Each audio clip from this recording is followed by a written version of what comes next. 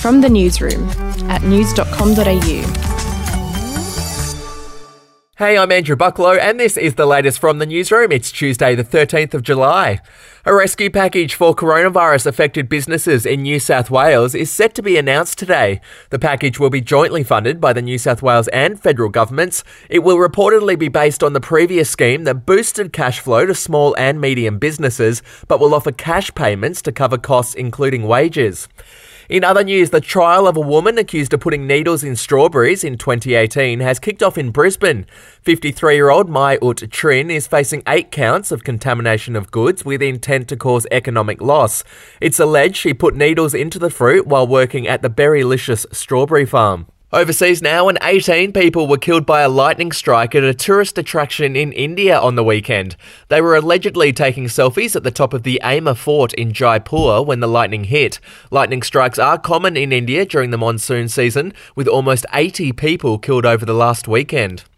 To sport, Prince William has reacted angrily after 3 young players from the England football team were bombarded with racist messages after missing their penalty kicks in the Euro 2020 final. The Royal said he was sickened at the trolls who targeted Bukayo Saka, Marcus Rashford and Jadon Sancho. William tweeted, "It's totally unacceptable. The players have to endure this abhorrent behaviour. It must stop now and all those involved should be held accountable." We'll be back in a moment.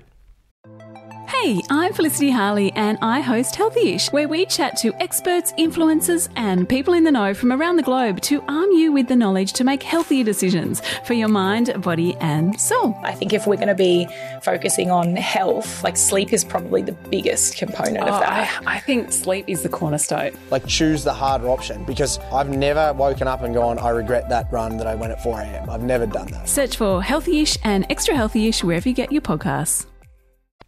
Blink-182 member Mark Hoppus has said he'll find out this week if he's going to live or die. The musician is currently battling cancer and has been undergoing chemo since March. He tweeted over the weekend, "Apologies if I'm oversharing, but it's so surreal to think that this week I'll take a test that may very well determine if I live or die." He added that he's determined to kick cancer in the nuts. And finally, romance rumours are heating up between Angelina Jolie and The Weeknd. They were spotted having dinner together 2 weeks ago and they both attended a private concert on the weekend. Watch this space. If you want news.com.au with fewer ads and member awards, get news.com.au premium today at news.com.au/premium membership.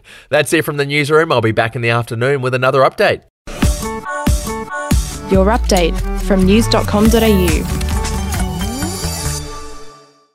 Are you ready to get an inside look at crime from someone who has investigated some of Australia's worst crimes? It was like Aladdin's Cave. The luminol found bloodied footprints and bloodied handprints on a wall, so it's just like a horror movie. Former homicide detective Gary Jubilant sits down with cops, crims, addicts, victims, small-time cheats and big-town lawyers as they tell their incredible stories. My house got raided. Next thing you know, I got bail refused. Next thing you know, I'm on a truck to Parklea Prison. Listen to I Catch Killers early and ad-free on Crimex Plus on Apple Podcasts today or wherever you get your podcasts.